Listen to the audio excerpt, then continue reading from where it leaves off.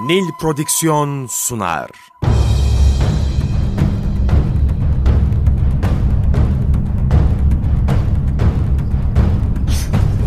Günaha bulanmış hayatlar, kaybolmuş benlikler, çorak gönüller, onunla yeniden hayat buldu. Karanlığın ortasında doğan güneş, çöle inen nur, bir rahmet peygamberi. Hazreti Muhammed sallallahu aleyhi ve sellem, Efendimiz.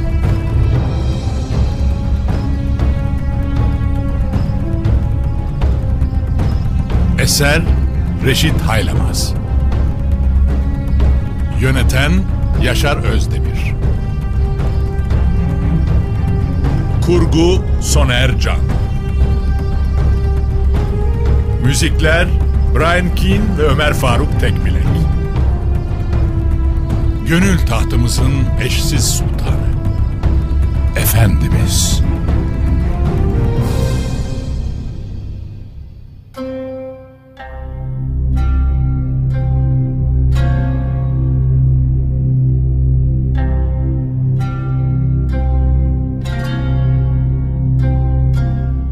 Artık ortalık durulmuş ve maddelerin yazıya geçirilerek tasdik edilmesi kalmıştı. Efendiler efendisine dönen Süheyl İbni Amr, "Hadi şimdi bunları bir kağıda yaz," dedi. Bunun üzerine Allah Resulü sallallahu aleyhi ve sellem yanına Hazreti Ali'yi çağırdı ve "Yaz," dedi. "Bismillahirrahmanirrahim." "Rahman ve Rahim de ne demek?" diye tepki gösterdi Süheyl. Duraksamıştı. Bunu söylerken içinde ince bir sızı duysa da burada Kureyş'i temsilen bulunuyordu ve üzerindeki bu elbise onu olduğundan da katı gösteriyordu. Aslında Rahman'ı da Rahim'i de bilmeyen insan değildi Süheyl İbni Amr.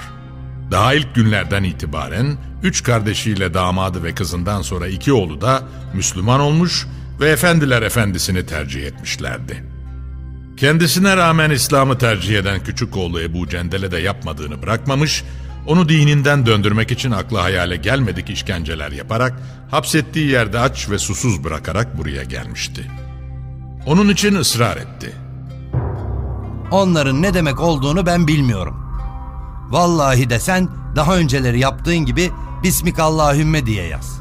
Onun bu gereksiz ısrarına şahit olan müminler, "Vallahi de biz Bismillahirrahmanirrahim'den başka bir şey yazmayız," diyorlardı. Yine 2 ateş arasında kalınmıştı. Yine sadece yaşanılan an düşünülüyor ve yarın adına elde edilecekler hesaplanmadan fevri hareket ediliyordu. Meselenin detaylarına ve şekline takılarak yarım kalmasını arzu etmeyen Allah Resulü sallallahu aleyhi ve sellem büyük bir temkin ve sabırla damadı Hazreti Ali'ye döndü ve Bismillahirrahmanirrahim'i silmesini söyleyip Bismikallahümme diye yaz buyurdu. Bir badire daha atlatılmış ve Allah Resulü'nün bu kadar kararlı duruşu karşısında sahabe de sükutu tercih etmişti. Resulü Kibriya Hazretleri, "Bu Allah'ın Resulü Muhammed'le Amr'ın oğlu Süheyl'in arasında yapılan anlaşmadır," diyecekti ki Süheyl'den yeni bir itiraz daha yükseldi. "Vallahi senin Allah'ın Resulü olduğunu bilip buna inanmış olsaydık, Beytullah'a tavaf etmekten seni alıkoymaz ve seninle bu kadar savaşmazdık. Anlaşmaya bildiğimiz şeyleri Abdullah'ın oğlu Muhammed diye yaz," dedi. Ancak bu kadar tahammülsüzlük olabilirdi. O gün için küfrü temsil eden Süheyl'in inadı tutmuş, davası adına en ince detayları bile kaçırmıyor, atılan her adımı kendi lehine çevirmeyi hedefliyordu. Süheyl sildirmek istese de o sallallahu aleyhi ve sellem Allah'ın Resulüydü ve Efendiler Efendisi yeniden Hazreti Ali'ye dönerek "Sil onu," dedi. Demişti demesine ama bir anda ortalık buz kesiverdi.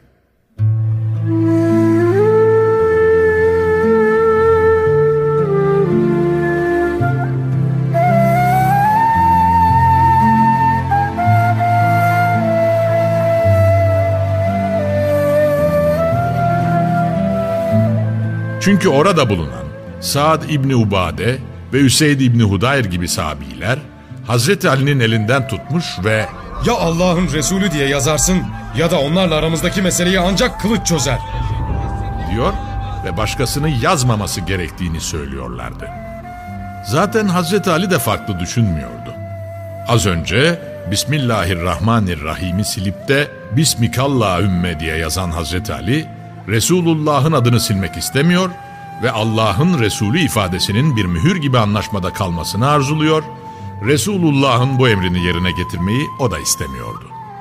Bu arada huzur-i risaletteki sesler gittikçe yükselmiş ve ortalığı bir uğultu almıştı. Allah Resulü mübarek elleriyle işaret ederek önce ashabının sükunet içinde olmalarını talep etti. Ardından da kendine yakışır bir nezaketle damadına döndü, belli ki ona da bir çift sözü olacaktı. Yarın senin başına da benzeri bir olay gelecek ve o gün sen de taviz vermek zorunda kalacaksın. Gaybdan yine bir perde aralanmış ve belli ki bununla Hazreti Osman'ın şehadetiyle başlayıp kendi şehadetiyle noktalanacak olan zaman diliminde, özellikle de tahkim hadisesinde Hazreti Ali'nin yapmak zorunda kalacağı zorunlu tercihleri hatırlatmıştı. Sonra da "Bana onu göster" buyurdu ve bunun üzerine gösterilen yerdeki Allah'ın Resulü ibaresini mübarek elleriyle silerek yerine Abdullah'ın oğlu Muhammed yazılmasını istedi. Bu talep de gerçekleştirilmiş ve bir badire daha atlatılmıştı. Sıra velisinin izni olmadan Mekke'den çıkıp Medine'ye sığınan birinin Müslüman bile olsa Mekke'ye geri iade edilmesi maddesine gelince ashab arasından yine sesler yükselmeye başlamıştı. Sübhanallah diyorlardı. Bu da yazılır mı? Müslüman olarak geldiği halde böyle bir insan hiç müşriklere teslim edilir mi? Evet buyurdu Allah Resulü. Demek ki Resulullah'ın bir bildiği vardı. Kur'an'ın ifadesiyle konuştukları vahiyden başka bir şey olmayan Allah Resulü sallallahu aleyhi ve sellem yine gaybın perdelerini aralamış ve ümmetiyle öyle konuşuyordu. Şöyle devam etti sözlerine. Bizden gidip de onlara sığınan kimseyi Allah Celle Celaluhu rahmetinden de uzaklaştırır. Ancak onlardan bize gelip de sığınanlara gelince Allah Celle Celaluhu onlar için de mutlaka bir çıkış yolu ve esenlik bahşedecektir.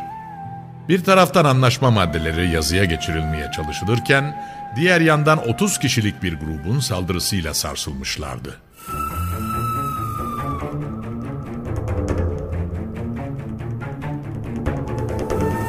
İki taraf da şaşırmıştı. Zira bunlar hiç hesapta yoktu ve kimse de bunlara böyle bir vazife vermemişti.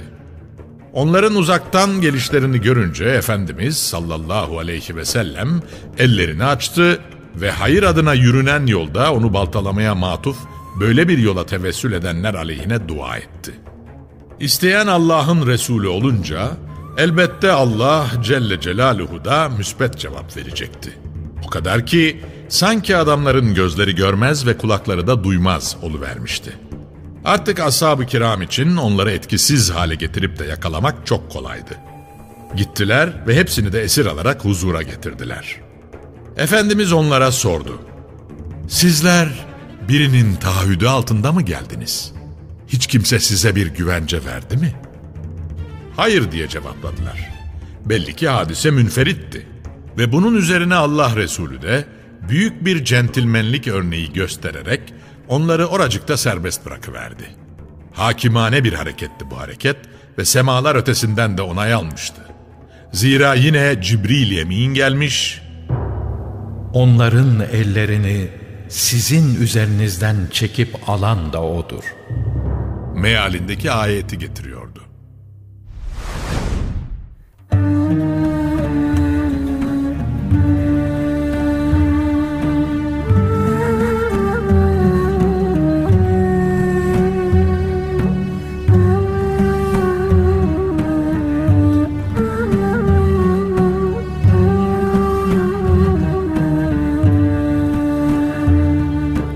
Her şey bitmişti ve maddelerin yazıldığı malzemenin mühürlenmesinden sonra tarafların birbirlerinden ayrılma vakti gelmişti. Tam da herkes bu son noktayı da koyup geri dönüş hülyaları kurarken uzaklardan bir karartının kendilerine doğru geldiğini fark ettiler. Gelenin yürümekte zorlanan bir hali vardı ve ardında normal bir insanın yürüyüşünden daha fazla toz kaldırıyordu. Bütün gözler onun üzerine odaklanmıştı. İnsanlar gelenin kim olduğunu anlamaya çalışıyorlardı. Gelişindeki yavaşlık bu merakı daha da arttırmıştı. Çünkü gelenin adımları herhangi bir insanın yürümesi gibi değildi. Belli ki ağır yaralı veya ölümle pençeleşen çaresizin biriydi. Gözlerin kendisini seçebileceği noktaya kadar geldiğinde, onun biraz önce anlaşmaya imza koyan Kureyş'in temsilcisi Süheyl İbni Amr'ın, Müslüman olduğu için hapsedip işkence ettiği ve Hudeybiye'ye gelirken de sıkıca bağladığı küçük oğlu Ebu Cendel olduğu anlaşıldı. Babasının yokluğunu fırsat bilip hapisten kurtulduktan sonra yakalanacağım endişesinden dolayı patika yollara girip dağ başlarından aşarak kendini ashabıyla birlikte Resulullah'ın da geldiğini duyduğu Hudeybiye'ye zor atmıştı. Bedir'de safını değiştirip de Allah Resulü'nü tercih eden ağabeyi Abdullah dahil bütün müminleri sevince gark eden manzaraydı bu. Belki çok sıkıntı çekmişti ama şimdi bunlar elemi geride kalan buruk birer hatıraya dönüşmek üzereydi. Kollarını açıp da yoluna koşup hoşamedi edenler, sevinçten gözyaşı dökenler vardı. Beri tarafta ise Süheyl, Abdullah'tan sonra diğer oğlunun da gelişini görünce küplere binmiş, burnundan soluyordu.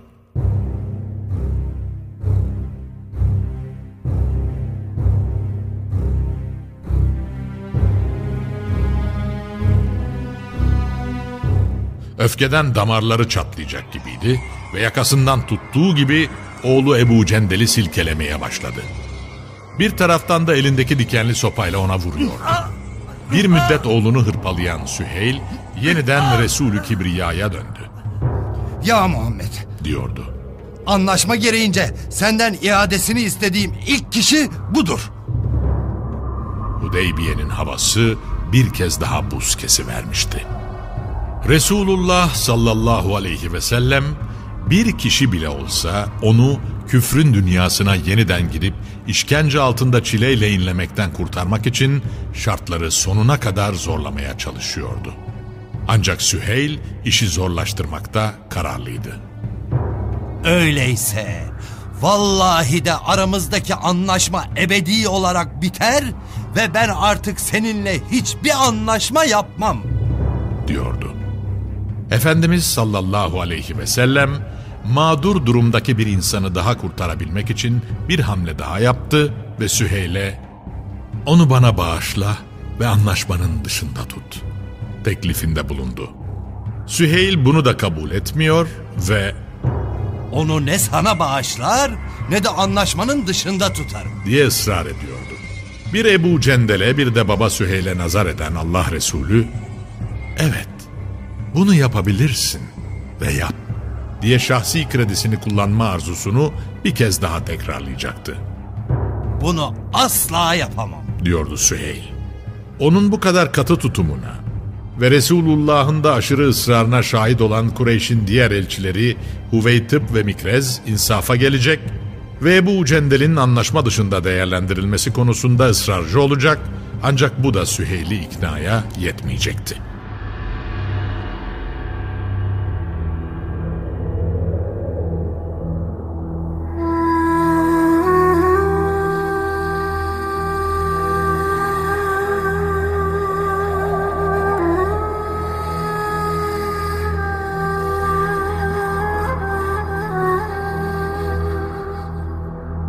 O ana kadarki gelişmeleri ümit ve endişe arasında titizlikle takip eden Ebu Cendel, iki koluna giren Huveytib'la Mikres tarafından alınıp da bir çadıra doğru götürülmek istenince feryadı basacak ve "Ey Müslümanlar!" diye Hudeybiye'yi inletecekti. "Aranıza Müslüman olarak gelmişken sizler benim müşriklere mi teslim ediyorsunuz? Nelerle karşılaştığımı görmüyor musunuz?" Gerçekten de yürek yakan bir manzaraydı. Ebu Cendel hakkında takdir edilenleri bilememiş olmanın çaresizliği içinde feryat ediyor, Cenab-ı Mevla'nın ikram edeceği berdü selamı göremeden göz göre göre yeniden ateşe atıldığını düşünüyordu. Allah Resulü sallallahu aleyhi ve sellem sesini yükselterek arkasından "Ey Eba Cendel!" diye seslendi. "Sabret ve mükafatını da yalnız Allah'tan bekle. Çünkü Allah Celle Celaluhu hem senin hem de seninle birlikte aynı kaderi yaşayan diğer mağdur müminler için mutlaka bir çıkış yolu ve genişlik ihsan edecektir. Ne var ki biz şu anda bu kavimle maddelerine bağlı kalma sözü vererek bir anlaşma yapmış, onlara bu konuda bazı sözler de vermiş olduk. Sözümüzden dönüp cayamayız." Resulullah'ın mutlaka bir bildiği vardı ve şüphe yok ki Allah Celle Celaluhu Ebu Cendel ve arkadaşları için de bir çıkış yolu ihsan edecekti. Allah Resulüne itimadı sonsuzdu. Ancak bildiği bir şey vardı ki babası Süheyl geri döner dönmez kaldığı yerden yeniden başlayacak ve akla hayale gelmedik yöntemlerle canına okuyacaktı. Arkasından koşarak yanına yaklaşan Hazreti Ömer kılıcının kabzasını da gösterecek ve "Ya Eba Cendel" diyecekti. Maksadı gösterdiği kabzadan tutup babasının işini orada bitirerek Ebu Cendel'i bu sıkıntıdan kurtarmaktı. Şöyle devam ediyordu.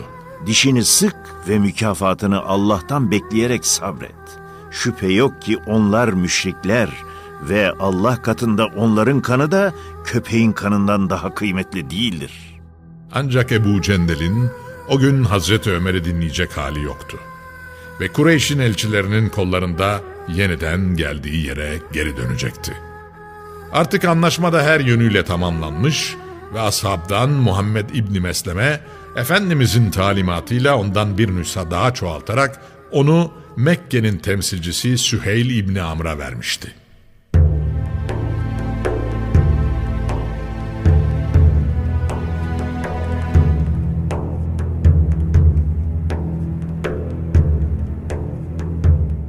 Buraya kadar ashab-ı kiramın, efendiler efendisinin gördüğü rüyanın tahakkuk edeceğinde zerre kadar tereddüdü yoktu. Bunun için Hudeybiye'ye kadar gelmiş ve hep yıllar sonra yeniden Kabe'yi tavaf etmenin hayallerini kurmuşlardı.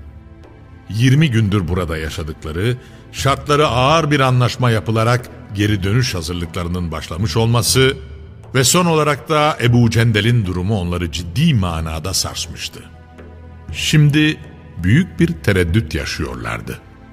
Öyle ki İbni Abbas gibi sahabilerin müşahedesiyle ashab Beytullah'a gidip de tavaf edemedikleri için üzülmüş, oraya gitmekten alıkonan develer bile o gün inlemeye başlamış, yavrularına olan şefkatlerinden dolayı çıkardıkları sesi çıkarıyorlardı. Şimdi ise her şey bitmiş ve anlaşma mühürlenmişti. Artık Hudeybiye'den itibaren yeni bir dönem başlıyordu. Bundan böyle savaşsız bir zeminde İslam'ın güzelliklerini daha çok insanla paylaşma fırsatı vardı. Ancak ashab-ı kiram henüz bunu kavrayamamış ve Beytullah'ı tavaf edemeden geri dönüyor olmayı bir türlü hazmedememişti. Onun için Resul-ü Kibriya Hazretleri geri dönüş için ashabına "Kalkın ve kurbanlıklarınızı kesip tıraş olun" diye emredince hiç kimse yerinden kalkmadı. Ne Beytullah'tan vazgeçebiliyorlar ne de Resulullah'a itaatsizlik gibi bir durumla karşı karşıya kalmak istiyorlardı. Ancak şartlar onları ikisinden birini tercih konumuna kadar getirmişti. Bir de Allah Resulü'nün bu beyanlarının bir emir mi yoksa teşvik mi olduğu konusunda tereddüt yaşamış ve muhtemel ki Cibril Emin'in gelerek bu sulhü iptal edeceğine dair beklenti içine girmişlerdi. Çünkü hala vahiy devam ediyordu ve bu zeminde her zaman hükümlerde bir değişim söz konusu olabilir ve onlar da bu durumda yeniden Kabe'ye giderek Beytullah'ı bu sene tavaf edebilirlerdi. Derin düşüncelere dalmışlardı. Sair zamanlarda gösterdikleri hassasiyeti şimdi göstermekte ve emri nebevi karşısındaki duyarlılıklarında bir miktar gecikme söz konusu olmuştu.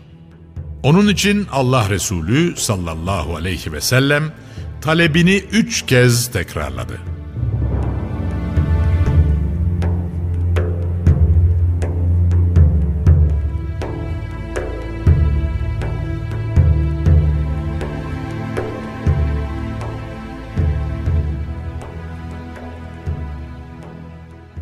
Nil Prodüksiyon sundu.